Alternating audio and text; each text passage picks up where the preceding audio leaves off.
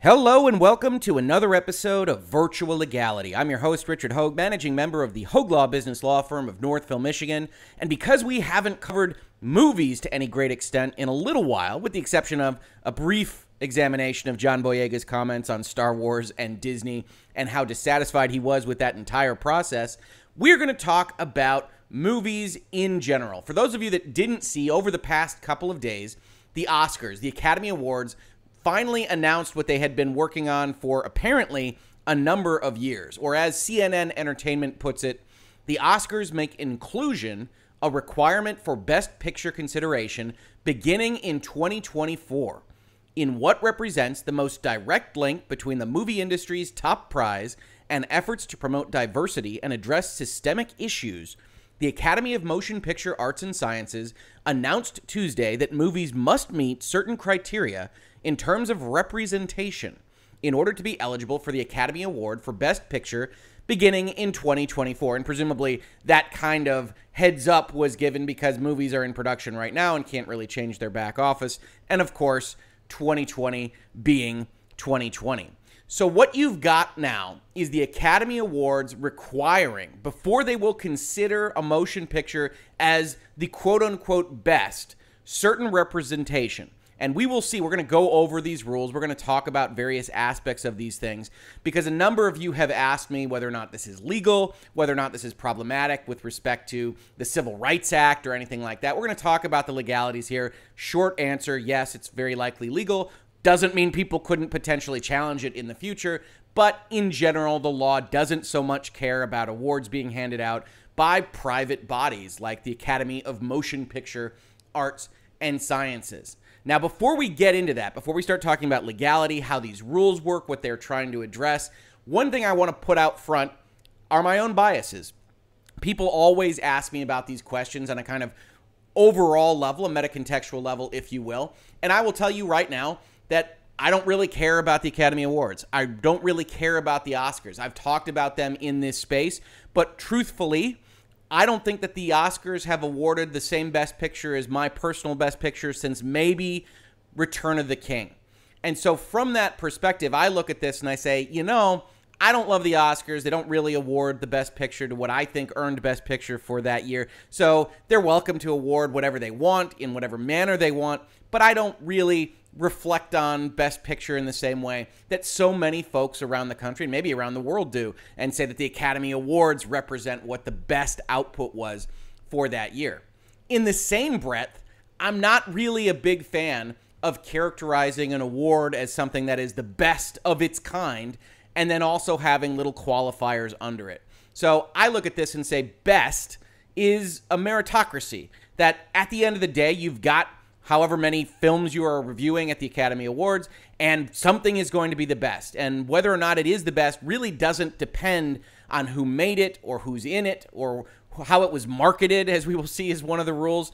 But again, on the other side of the coin, I think they are more than free to choose whatever criteria they want. I just think that if you are looking at this from the outside, everyone that is now going to evaluate the best pictures from 2024 and beyond say, well, it's the best picture, but maybe it's only the best picture that qualifies for these various buckets in which the Academy Awards wishes to place their motion pictures. Now, in terms of legality, a number of you have come out and have talked to me about this, have actually talked to me about this for a couple of years, and we will talk about why in just a second, and said, Rick, is this a problem?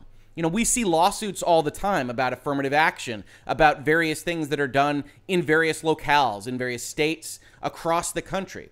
And the answer to that is no, this isn't, in general, the same kind of issue that we see in those kinds of cases, right? Most of those are brought under the 14th Amendment to the U.S. Constitution. And they're brought because they say no state shall deny any person within its jurisdiction the equal protection of the laws, or also sometimes the due process of the law. You saw this in the affirmative action cases at Michigan Law School, my alma mater, which was actually going on while I was there. I was actually in constitutional law class while a New York Times reporter was reporting on how the Michigan Law Administration and student body was taking the advancement of that case, in which the Supreme Court ultimately decided that certain aspects of taking race into account in the admissions at a law school were acceptable if they were done in certain specific ways. But that was a state action, the University of Michigan being a state school. And here we have the Academy of Motion Picture Arts and Sciences. They aren't the state. As big and as powerful and as rich as they might be, and as culturally influential as they might be, they aren't the state. So the 14th Amendment doesn't come in and say much, if anything, about them. The other places we see this is with respect to the Civil Rights Act, right? You've seen us talk about this in this space. Title VII of the Civil Rights Act says, it shall be unlawful employment practice for an employer to fail or refuse to hire or otherwise to discriminate against an individual with respect to compensation, terms, conditions, privileges of employment based on such individual's race, color, religion, sex, or national origin. This is one of the big kind of controversial cases that the Supreme Court addressed earlier this year. But you'll note there isn't an employment relationship here. The Academy is just putting forth an award, essentially a certificate that you can put on your wall. There are award ceremonies throughout the country every day of the year, seemingly. This just happens to be a very big, very televised, very public version of that same practice. So in general, the law says, okay, well, bodies, you can be as racist or as sexist or whatever that you want, as long as it isn't impacting the actual employment of the individuals under your purview. Now, you might also say that isn't exactly the case, right, Rick? You can't be as racist or as sexist as you want when you go to a hotel or you go to a restaurant. And indeed, that's what the Civil Rights Act was primarily aimed at in certain important facets back in the 1960s. And indeed, when we get to Title II, we see that there's a prohibition against discrimination or segregation in places of public accommodation. All persons shall be entitled to the full and equal enjoyment of the goods, services, facilities, privileges, advantages, and accommodations of any place of public accommodation without discrimination. Now, you'll note, actually, in this particular section, sex isn't included, and that could potentially come up. But ultimately, we probably aren't talking about a place of public accommodation, right? We're talking about an Academy Award, the Motion Picture Arts and Sciences Academy. Now, interestingly, public accommodations do include, in general, motion picture houses, theaters, concert halls, sports arenas, stadiums, or other places of exhibition or entertainment.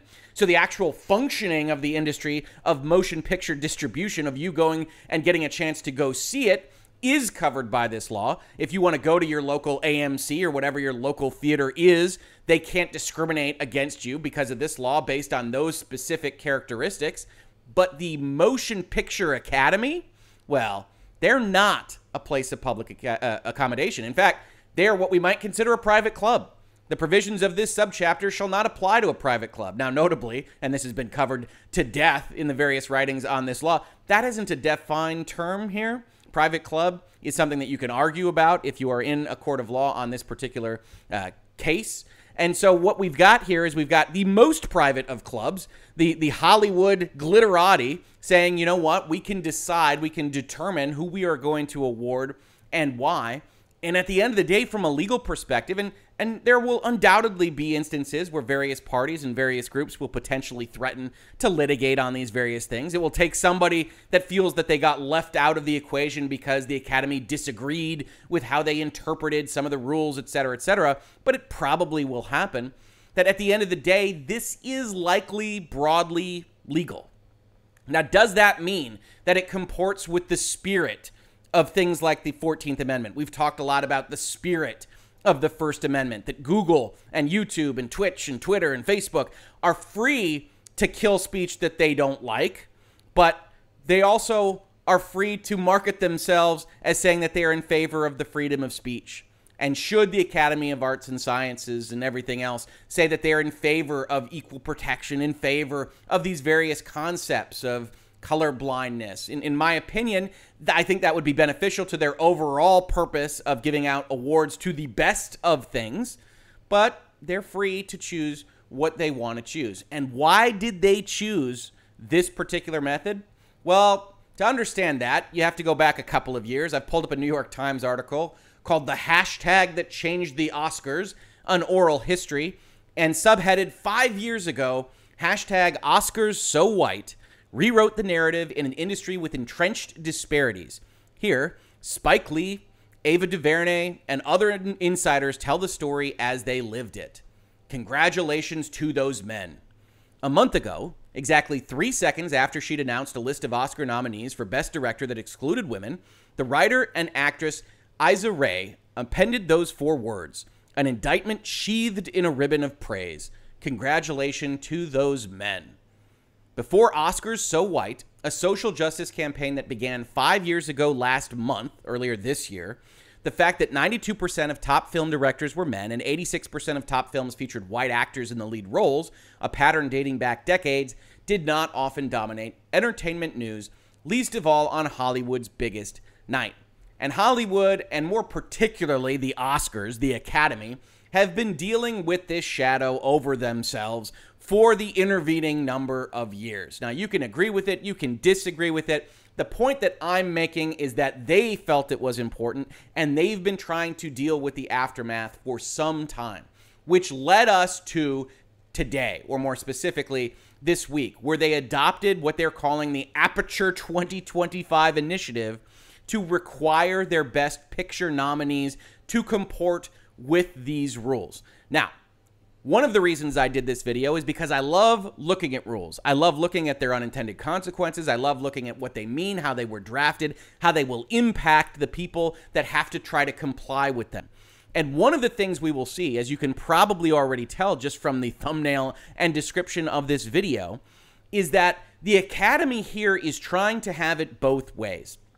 They are trying to have it so that they look like they are doing something to address this issue and not really have to do anything to address the issue. Now, the problem with that is that the fundamental issue that's facing the Academy here is that they are getting political flack for the actual contours of the nominations they are making, of the actuality of who is nominated for Best Director, of the actuality of who is nominated for Best Picture. And so one of the things that surprises me here, because I do think these rules are pretty ineffectual to accomplish any change to what is otherwise happening at the Academy Awards or has happened at the Academy Awards for the past decade, is that by having ineffectual rules, you maybe get credit for them right now, but it's unlikely to actually change the composition of the awards and the nominations that you are making.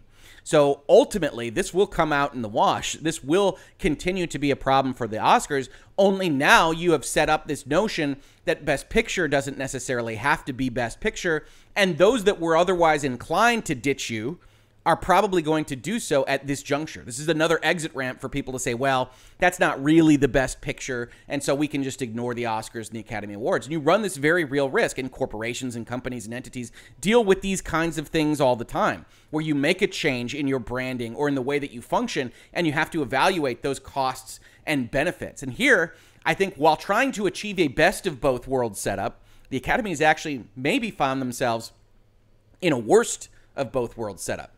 And the reason for that really lies in the rules themselves. So I pulled up the Variety article that did the best job of kind of showing what these rules are.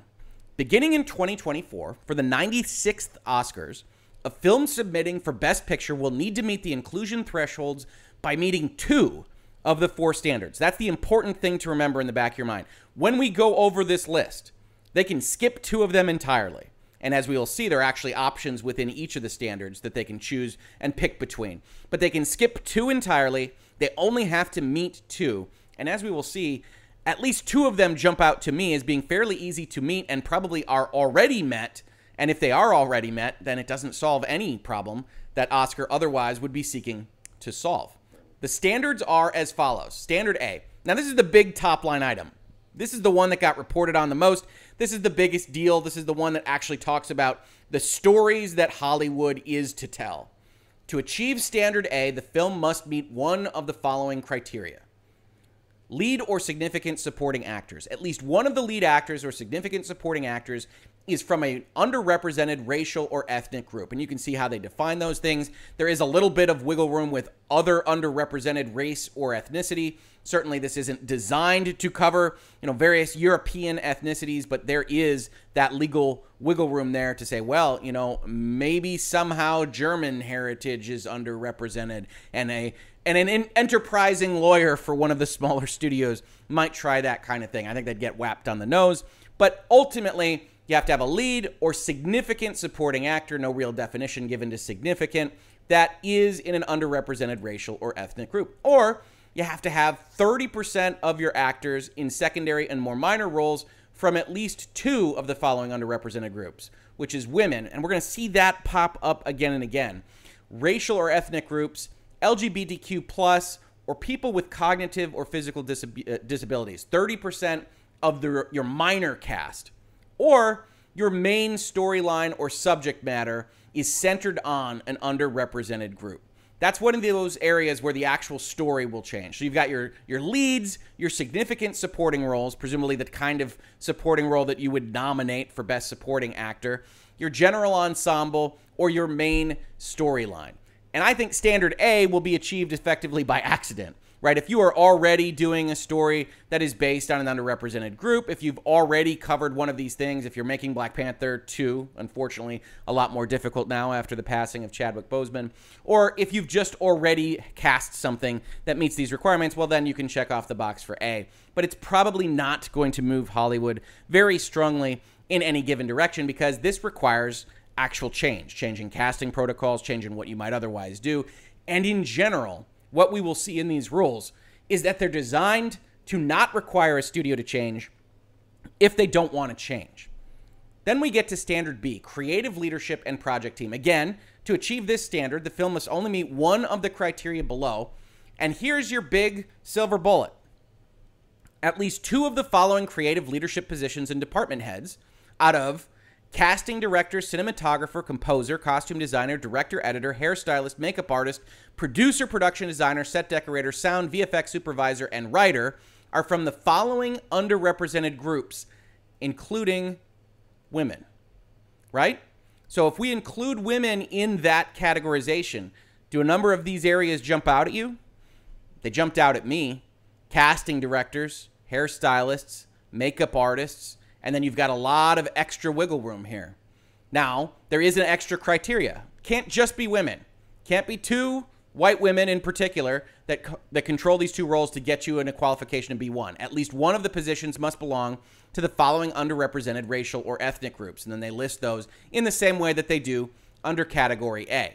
But ultimately, this is one that is very likely to be met, again, by studios already operating or by studios that just kind of accidentally meet these criteria, right? If we go and we look at the statistics here, and I've pulled up this from a website called Women and Hollywood, which is looks to be like some kind of non-profit group that is trying to get these things changed at the Oscar level, trying to get these things changed at the Hollywood level. You see what they are aimed at. They have the top 300 films from 2016 to 2018.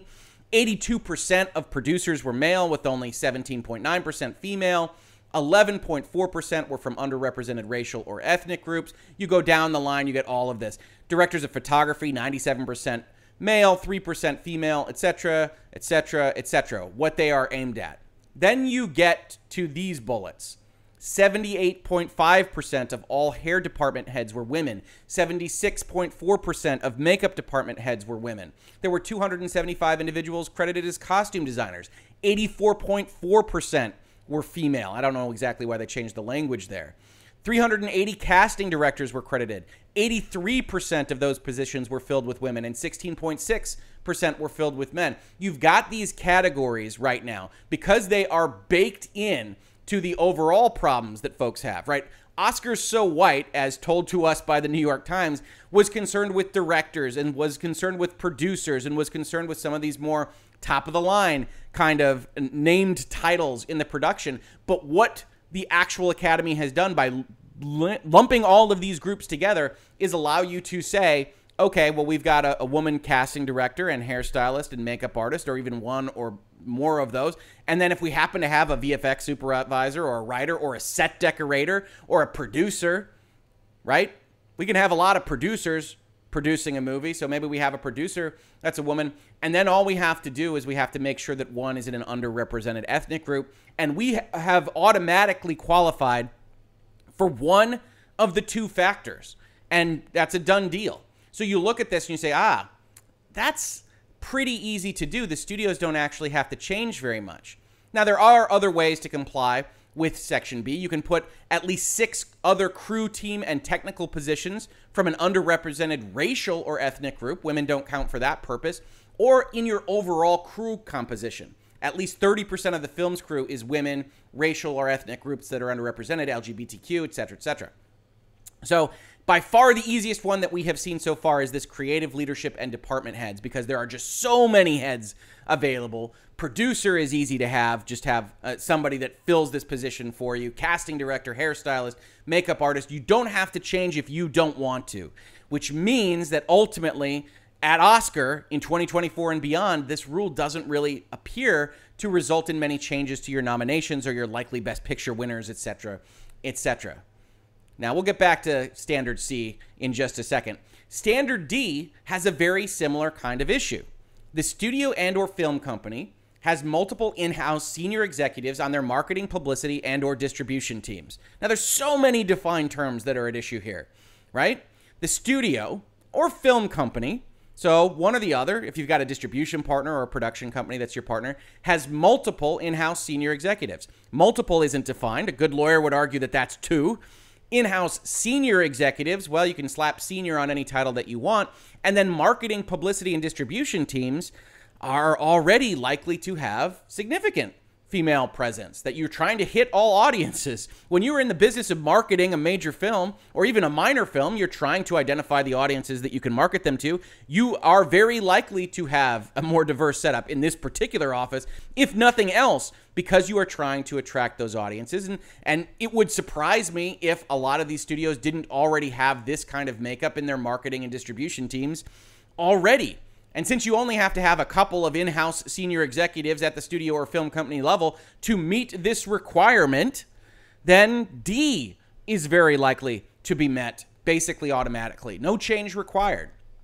Now, let's say you don't meet those things. Let's say that you don't have everybody that you need in Section B, or you don't have a marketing department in Section D that meets that standard. Well, like any good Hollywood story, there's always the option to pay. Standard C says if you achieve both of these criteria, you're also good. Paid apprenticeships. The film's distribution or financing company has paid apprenticeships or internships that are from the following underrepresented groups and satisfy the criteria below: women, racial or ethnic groups, LGBTQ, and people with cognitive or physical disabilities. If you pay for internships for any of these groups, you're good. Now, you do have to be a little bit more careful when you start talking about this, because you start to get into those employer practices. You start to have the connection that could potentially have a legal ramification. So maybe you start to get concerned about these things. You can't specifically ask for certain ethnic groups. You can't specifically ask for only women in these kinds of roles, although certainly some employers will nevertheless do that kind of thing. And you also have to pay for training opportunities and skill developments of your crew. The film's production, distribution, and or financing company offers training and or work opportunities for below-the-line skill development to people from the following underrepresented groups, same underrepresented groups that we have talked about before. So at the end of the day, what you've got here is this top-line item, which is what everybody wants to focus on, what the Academy wants you to focus on, which is, hey, we need more underrepresented leads or underrepresented supporting actors, a bigger general ensemble that is more underrepresented, or hey, the main storyline should cover these kinds of issues. They want you to focus on A, but nobody's going to meet A if they don't have to. Then Standard B comes in and says, well, what you're already doing, probably already good enough. Maybe make a tweak or two to how your actual motion picture production staff is in fact staffed, and you'll be good there. You can always pay if you're not otherwise compliant with everything else. And then, oh, by the way, when you sell these movies, make sure there are some women on your team. And so what you've got here is you've got a very hollow promise to change whatever it is you might think is problematic about the way the Motion Picture Academy currently functions. And like so many Hollywood materials, the reason it feels hollow, the reason it feels like a remake from perhaps something foreign or maybe something British, is because it is. Right? I mentioned earlier in this video that I would talk about the fact that a number of you have come to me in the past couple of years and asked me to talk about whether or not the BFI diversity standards were legal. And I commented to you in DMs in various places, either in the comments to my videos or elsewhere, and I said, look, this is a British standard. There are various British rules and laws that I'm not going to be comfortable talking about in various spaces, but overall, this is what the Academy clearly based their own standards on. But what you will see here, if you go through this document, and like everything else, we will link this in the description, is that this is significantly harsher. What you might consider to be better if you want these rules to be more effective. But the Academy didn't want them to be effective. They wanted them to look like they were effective without actually having to have the studios change anything about the way they operate. You can see this everywhere. To achieve Standard A, you need to meet 3 of these criteria, which match up with these things. To achieve Standard B, you will need to meet 2 of the criteria below, including 3 heads of development, heads of department or creative leadership, and other key roles, and other project staff, and then regional employment, because BFI does like to make sure that the movies are made in England. Industry access and opportunities, that kind of training component, audience development. These are the same rules that the Academy just adopted, even though it took them years to do so, except they are much harsher. To achieve Standard D, you will need to meet 3 of the criteria below. You'll need to meet 2 of the criteria below. You have to do these various things much more significantly than the Academy here would have their studios do them. And why? Why? Because change is always expensive. You don't necessarily have to believe that these studios are trying to keep people down, are trying to be Oscars so white, to understand a fundamental aspect of economics and just human inertia, which is that change is expensive. Whether or not that means changing the entire operations of the way you make movies or changing the menu at your local diner, it is an expensive process. And so the Academy here has clearly gone and said, well, we've got a public relations problem. And we're going to try to correct that public relations problem by adopting rules like this one. But don't worry, studios. We're not going to actually try to impose significant change upon you. So you're probably going to be fine operating the way that you are operating. And to my eye, even as someone who basically never matches up with what the Oscars or the Academy wants to tell me is the best picture of the year, I look at this and say, well, you've totally screwed up. Because now you've got articles and various things in various political corners of the internet saying, oh, you guys are too woke. You're trying to do these various things. You're trying to limit what a best picture actually is and can be. You've earned that publicity because you are trying to make that change. But at the same time, you're very unlikely to actually affect the change that anything would happen with these rules having been adopted. So you've created a situation in which your own studios are given cover, maybe for a couple of years, and maybe that's all you wanted to achieve, but it's unlikely that the nominations, it's unlikely that the award ceremonies that led to comments like this, that led to people posting hashtag Oscars so white, will actually change, because the way you wrote your rules allows for all these studios to otherwise slide right under and act really like Hollywood has always done, with glitz and glamour and smoke and mirrors. This has been Virtual Legality for today. We don't always talk about movies in this space, but when we do, we like to have fun with them and bring in some talk about business and law and rules and statutes. And so if you like this, please subscribe, please ring bells, share around, tell people that we are here. Otherwise, if you caught this on YouTube, thank you so much for watching. And if you listen to it as a podcast, thank you so much for listening. And I will catch you on the very next episode of Virtual Legality. Virtual Legality is a YouTube video series with audio podcast versions presented as commentary and for education and entertainment purposes only. It does not constitute legal advice and does not create an attorney-client relationship. If you have legal questions about the topics discussed, please consult your own legal counsel.